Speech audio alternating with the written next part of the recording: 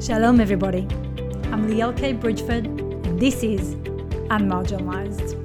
Before we jump in, please note that the following episode contains discussions about ableism. So please take care as you listen and check out our show notes for support options. This week on the show, I have Jess Kapuscinski Evans. Jess is a theatre maker, sings with the Creep Folk trio the Bear Brass Asylum Orchestra, and recently formed the Waiting Room Arts Company, which commissions work in a range of disciplines by emerging artists.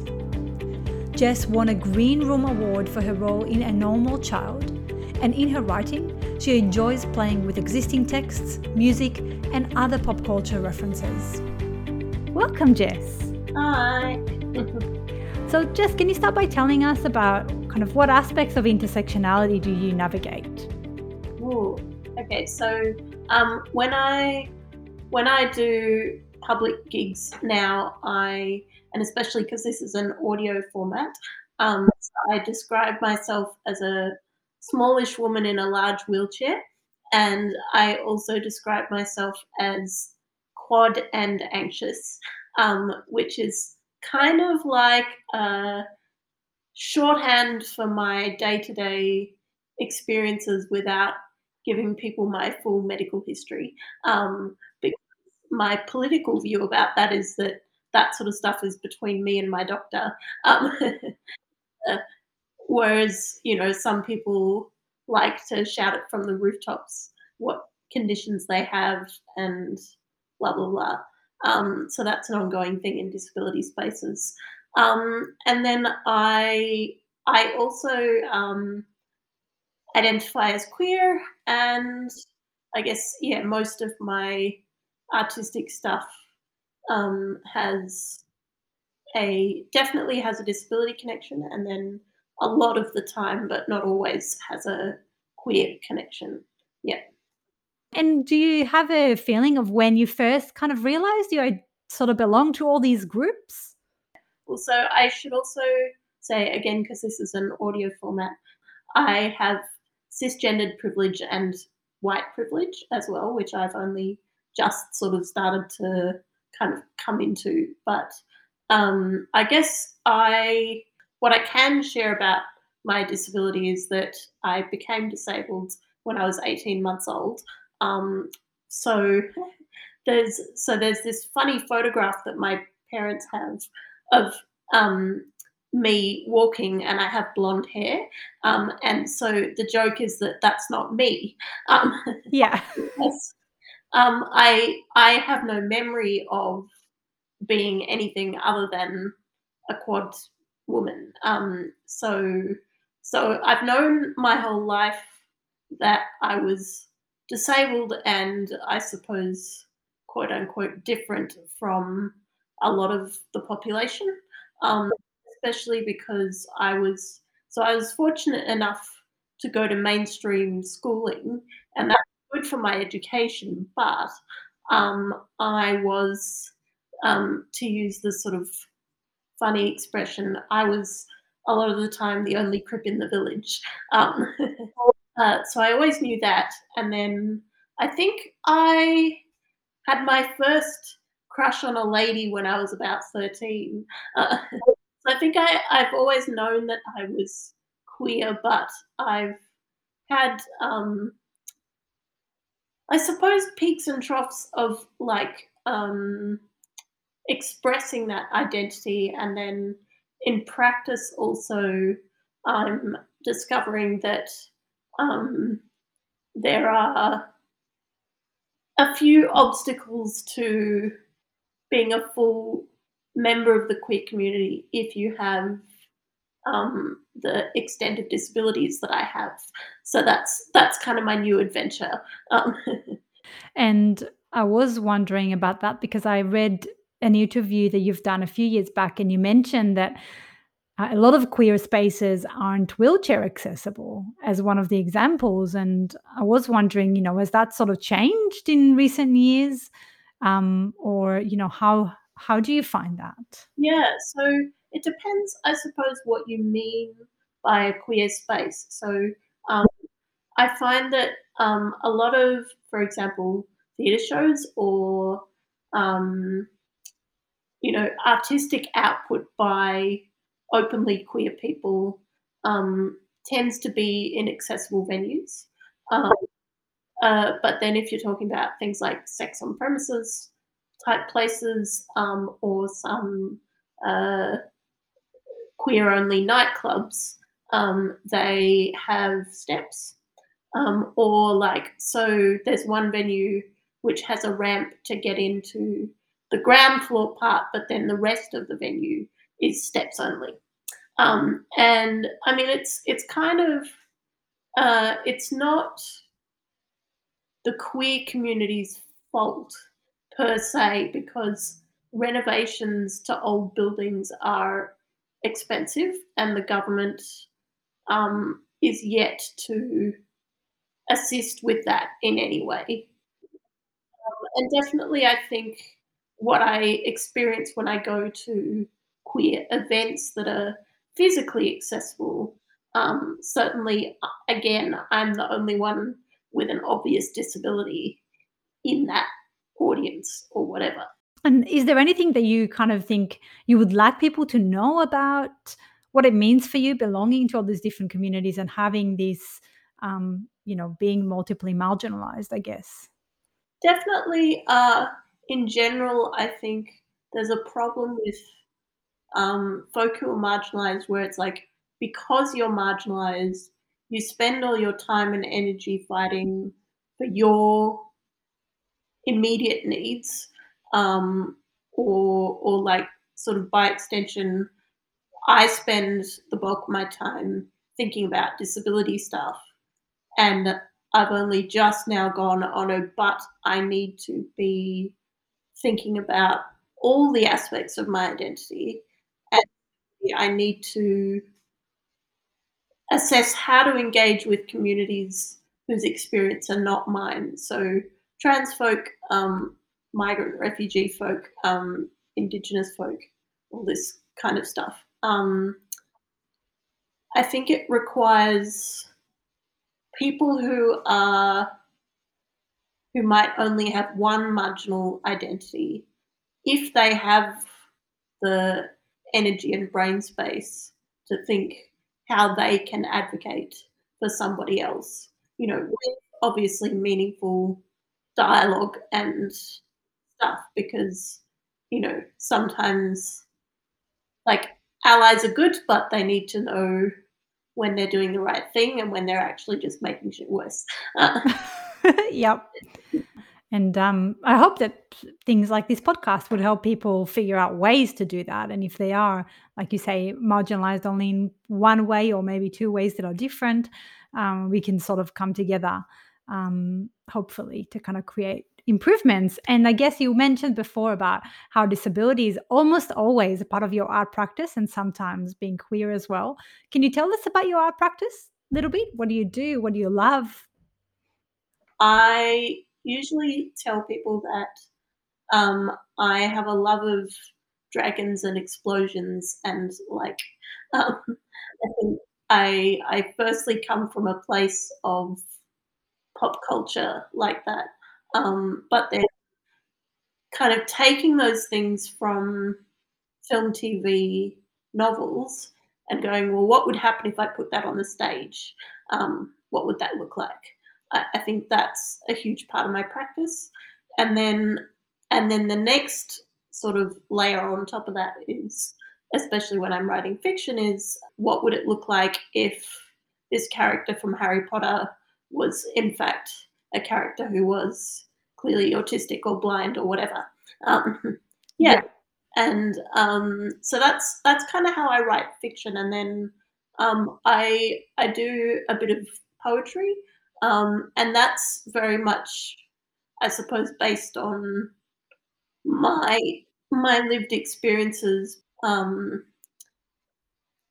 When I write poetry, I'm always thinking to write it in language that is not too flowery, for lack of a better word, so that it's accessible to somebody who maybe has never read a poem before in their life.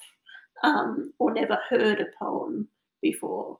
Um, and then my band, so most of the stuff we've written is about being queer and disabled, and we do so some of our stuff we wrote, and then some of our stuff we've appropriated songs by white men. Yep. Same thing. What does it look like if it's sung by a woman with an obvious physical disability? I love that. And I haven't heard you I've heard your poetry, but haven't heard any of your band work. So I would love to experience that one day. That would be amazing.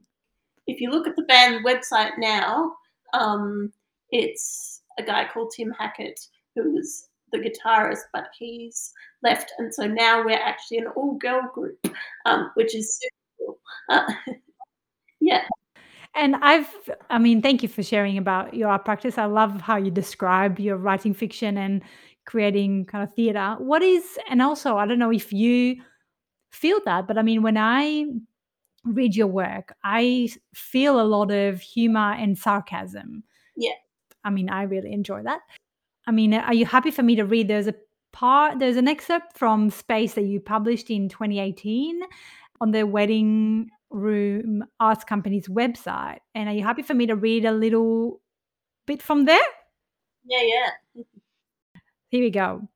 You can be a noddy and an able bod if you really try. Just take some uppers and soldier on. It's good to have your friends around you, even if all you do together is sit in silence. If you just move your limbs that way and your head that way, no one will notice. You'll be as normal as possible, as functional as possible. There, you look just like a regular person, especially if I Photoshop out the control box on your left and the headrest behind your head. If I do a few touch ups, I can get rid of those bags under your eyes. Jess, can you tell us about that? Yeah. So Spaced. So Liel was involved in the first kind of proper presentation of Spaced. So it was a thing around, I guess, trying to discuss similarities and differences between folks with physical impairments, people who are deaf, and people with psychosocial disabilities like anxiety, depression, but obviously more than that. Uh, Based on my experience of being, like I said, both quad and anxious, and sort of realizing that there was this divide where um, people with physical impairments don't always include people with psychosocial stuff um, in disability spaces. And then similarly, people with psychosocial impairments don't speak publicly about broader disability issues. So it was my way of trying to bring those communities together, I suppose. And that poem was kind of about, I mean, it came from this thing of how they Photoshop people in magazines. Um, but I guess what I was trying to say was about how um, I used to try to hide various things, but also I think there's a tendency for lots of folks with disabilities to be as kind of um, hidden or inconspicuous as possible, and that actually that does more damage than, you know, just I think, what is it Macy Gray says, like letting your freak flag fly. Oh, that's powerful. Definitely. And I think that kind of passage or poem is definitely very relatable because absolutely so many people experience that of the feeling of needing to hide. And I've experienced that a lot growing up, and it's something that's very difficult to step out of, I guess, or change because I mean, I've explicitly been told growing up to hide my leg. And that's not even considering all the little ways that we get told that implicitly. And what do you think is the role of, I guess, humor in your art? Do you kinda use it in a, conscious way, or does it just kind of come out, or what's that like? A little bit of both. I do feel like I tell people that humor's my default setting, and that sometimes it gets me into trouble because I make inappropriate jokes. But also, so there was a very famous, I think it was a PhD thesis written many years ago called Laughing at the Disabled. So it was basically about a film that was a comedy with actors with disabilities and characters with disabilities. And basically, it was sort of talking about how it's okay to laugh at and with us in certain contexts, kind of the same as you would with any other person, rather than feeling like, oh, disability must be taken seriously, and isn't it tragic that Jess is in a wheelchair and stuff like that. So I I think so I used to write exclusively more comic stuff, and I kind of realized that actually that ignores or brushes over some of the things that need to be spoken. So now I use the Star Wars analogy to try and balance the dark and the light side of the Force uh, whenever I write. That's lovely. I also have, kind of read again some of the poems from Spaced, and one of them that really stood out to me was the first one that was actually in the zine that was published in, was it 2021 that we did that? Is that Yeah, right? Yeah, last year. And I think the poem is called "The Doctor Birthed Me." Is that the name of the poem? yeah. Are you okay if I, or would you like to read the first stanza? Oh no, you can read it. I can read it? Okay.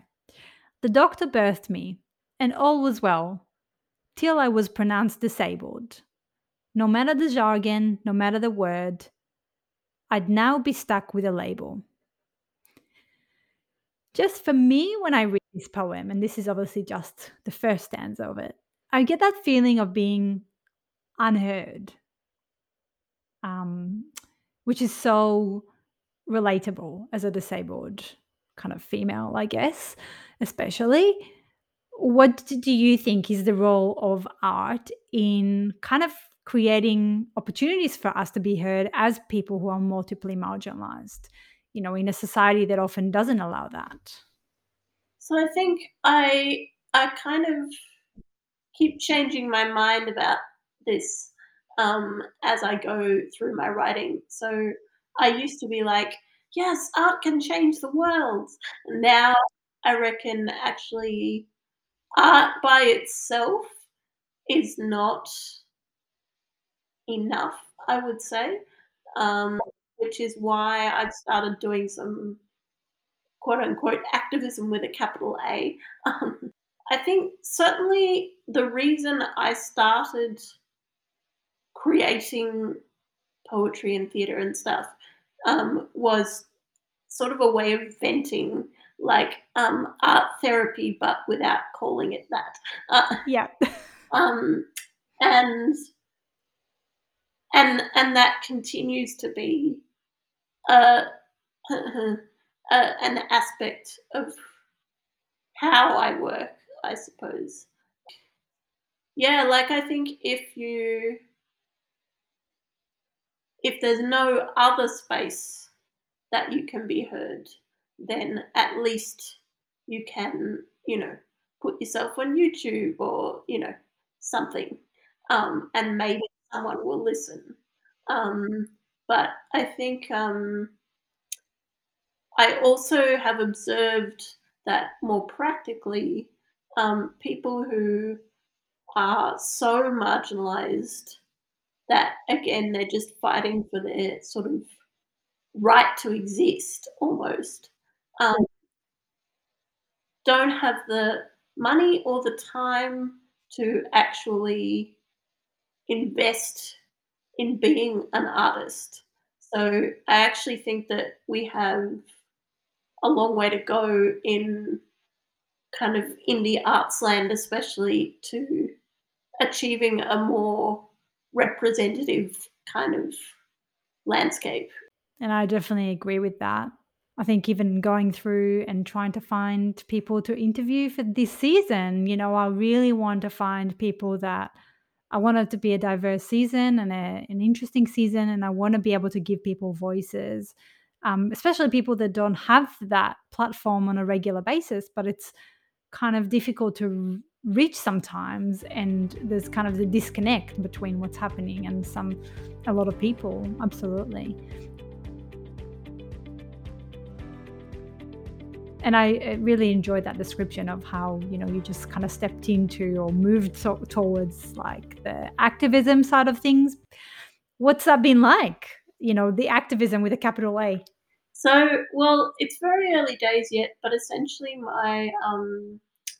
my kind of main interest at the moment is around um, more public transport and accessible public transport and kind of making it a viable alternative to driving a car for as many people as possible. So I guess I my one of my new things is that I've been thinking about kind of the intersection between disability kind of issues and environment stuff.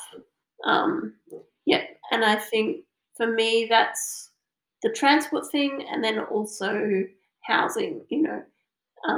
How can we build affordable housing that is also accessible and environmentally friendly?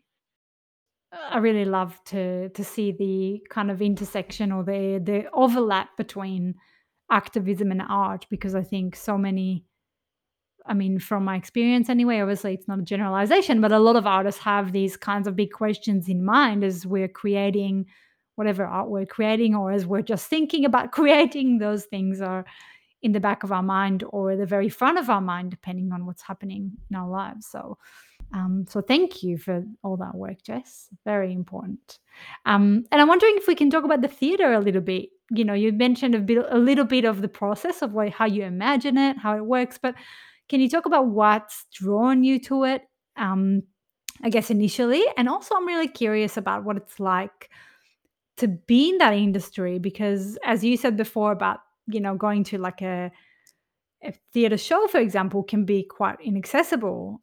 And I know that even when I kind of go to perform in even just spoken word venues, they are often inaccessible. So, what's it like in terms of accessibility and inclusion in those spaces?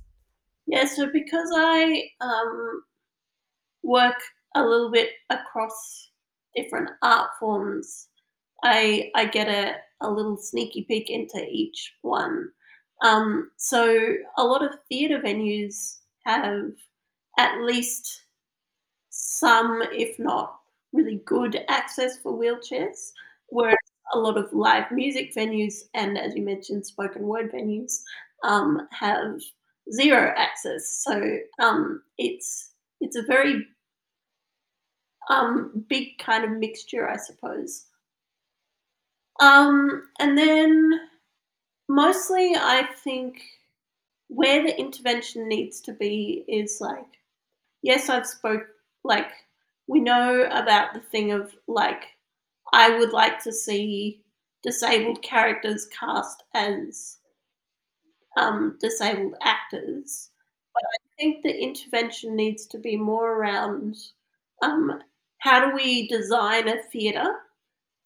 And then also, I think we need to have performances, I mean, works that are when they're written, but then also when they begin the production process, take into consideration a whole bunch of access techniques so that, um, like, for example, so that there's not just one Auslan night, but wouldn't it be great if every performance had an Auslan version or something, you know? So, I think, and some of these things are harder than others, but I feel like if the arts was actually properly funded, we would be able to do some of that. And I think, when I was reading through some of your writing for one of your theatre, productions, in the writing, there was kind of, often mentions of the Auslan interpreter as a part of that. That seems like you've written that in the process from the start. Is that right? Yeah, yeah. So that's Murder She Dictated, and it's I suppose thinking about a quadriplegic woman at the center of a murder mystery, um, and so with my theatre work, where possible, I try to do it as a group devised project. So because I find it very hard to sit still by myself in a room and write. Um, I much prefer to write with other people. So we had a deaf writer performer and corresponding Auslan interpreter that we worked into the show. That's beautiful. And I mean, people might not realize some of the space. I mean, the project that was happening last year there was very much that process of creating and writing together, which I found so rich and, um, just really meaningful. I don't know. There was something really special about that, just sitting together on Zoom, but still it was together, and knowing that, you and the other artists there were writing at the same time, or thinking at the same time, at least as me, was, I don't know, kind of made my brain tick in a different way. And what about Murder She Dictated? Is that something that people can go and watch, or what's the kind of, where is that at? So the short answer is I have no idea. Um, Okay. the long answer is I'm planning to finish the script by the end of this year, and then we'll be looking at sort of presentation opportunities. One feature of the Waiting Room Arts Company as well is that we're hoping to have a kind of live component and an online or take home component for each project. Um, for Spaced, that meant the zine. But we're going to look into things like having a pay per view system for, performances and stuff as well. Yeah.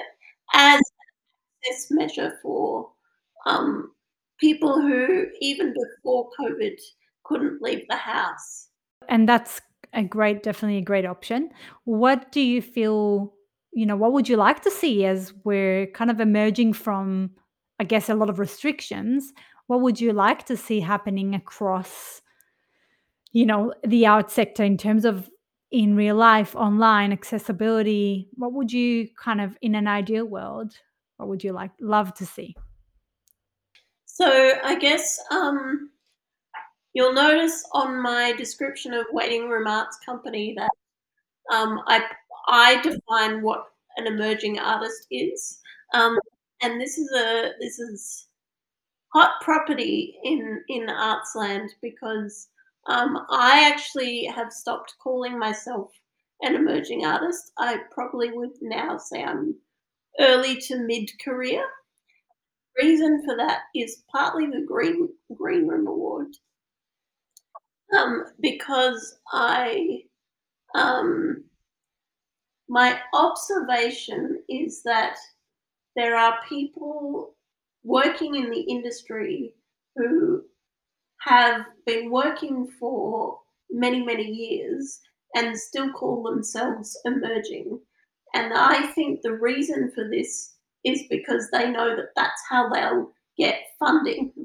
And I think that's not a sustainable way of working, nor is it fair to say someone who is, a uni student or, just fresh out of high school and wanting to try and get a grant, but competing with all these kind of quote unquote elders, right? Not that elders shouldn't be funded, but it's it's a question of, by the time you've been working for a certain amount of time, you have connections. You also know how the industry works. You also know how to write a grant application. and and so I think we need to reassess more generally the kind of categories of funding.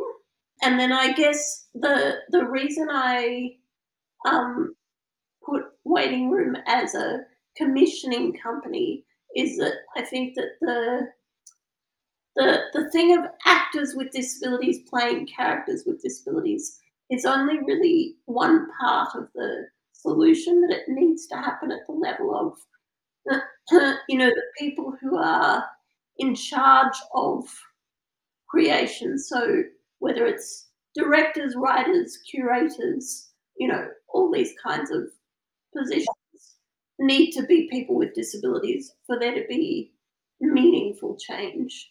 And the same with other marginalised people too. Although I will say there's a lot of gay white men already, but so bring on the lesbians. Definitely. I think those are the main ones. And then also, I think I would like to see online stuff beyond just Netflix and all the streaming services, even if we never have another lockdown again, because I think that just opens things up for so many people. Yeah. And unfortunately, we have seen that being dropped already in a lot of events. A lot of events have now said they're only doing in person and wouldn't record and wouldn't stream online, which is such a shame. But also sometimes, like, with depending on the project, it's nice to have a physical object that you can take away. So if you go and see an art exhibition, can you buy a painting and then have it in your home or something like that? So I think there's something deeply sort of um, personal and lovely about that way of working as well. I mean, obviously, people can't see you, but you've kind of leaned back a little bit before. I guess I'm wondering if that's something you want to share in terms of how your, I mean, you mentioned your disability kind of obviously influencing your art, but is there any way, any other ways that it's sort of physically can be unexpected, unexpected things can happen, and how that influence maybe your art, your practice, maybe, I mean, yeah, anything like that that you'd like to share? So I guess, like, um, this is not the case for everyone who's quad, but for me, I have a lot of things where I feel unwell or just tired. So one of the things is that when I write, I often write um, short, bite-sized pieces at a time. So I always like to explain to people that when you go to drama school or any of those kind of institutions, there's the expectation that you'll work 10 hours a day, 12 days a week, blah, blah, blah. And that model is not, definitely not sustainable for me, but I would argue that it's not a model that's really sustainable for anyone. So part of it is me going, okay, today I will just write one poem, or I will just focus on two scenes of a play or something like that, you know? And then I guess, like, with my music, it's been an ongoing thing because I have limited lung capacity. So I'm in the wrong profession is what I would tell people. Um, how to make the most out of my body, in a way that, so sing, it sounds good, but also, like, I don't kill myself in the process. Thank you for sharing that. I think that's a really good point, and I think that a lot of the time there's particular expectations around, and I spoke about that in my last interview with Renee Barker Mulholland as well. Particular expectations about what art should look like or be like, and I think sometimes even that idea of you having to practice every day for a particular amount of time is really unrealistic for a lot of people, myself included. And it's really important to acknowledge that. And for people on the other side of it, reading grant applications or commissioning or creating a lineup for something, to understand that and for that not to be a barrier. And I mean, we've touched on it in different ways, but if there's something that you haven't said about what does intersectionality mean to you?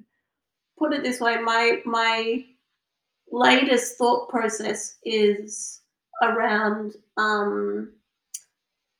so being a queer woman with the level of disability that I have, you can make premises accessible, and that's fairly easy, but the intervention that I don't have the answer to is other queer women finding me desirable. I think society kind of views the disabled body as kind of ugly and all these sorts of things. So I think that's where I'm feeling the intersectionality of my different identities, and then also just like having to sort of relearn my history. Sort of key disabled folk from the past, but then also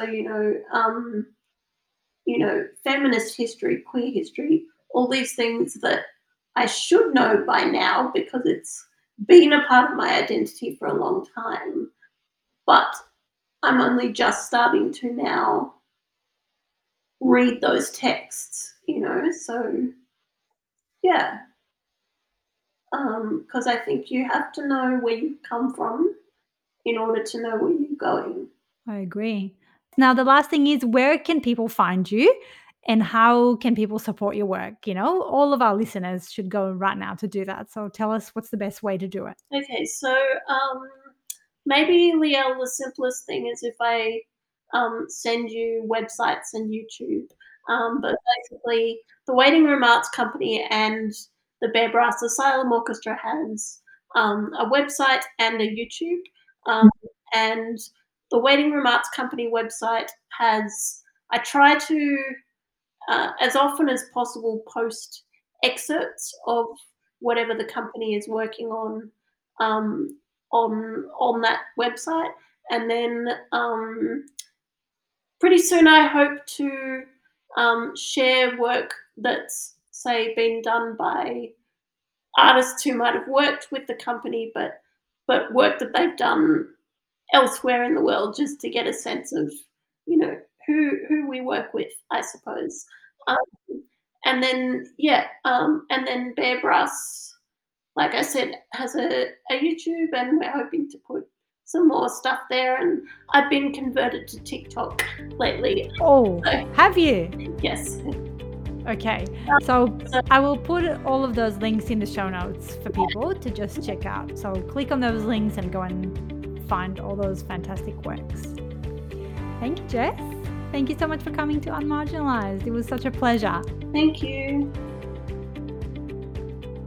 Before we go, a grateful thanks to the City of Melbourne Arts Grant 2022 for supporting this episode and the entire second season of the Unmarginalized podcast. I would also like to respectfully acknowledge the traditional owners of the land on which this episode was produced, the Boonwurrung people of the Kulin Nation, and pay my respect to their elders past, present and emerging. As we tell our stories, I want to highlight the traditional owners of this land have been storytellers for generations. If you enjoyed or learned something from the episode, please rate, review and share it with a curious person in your life.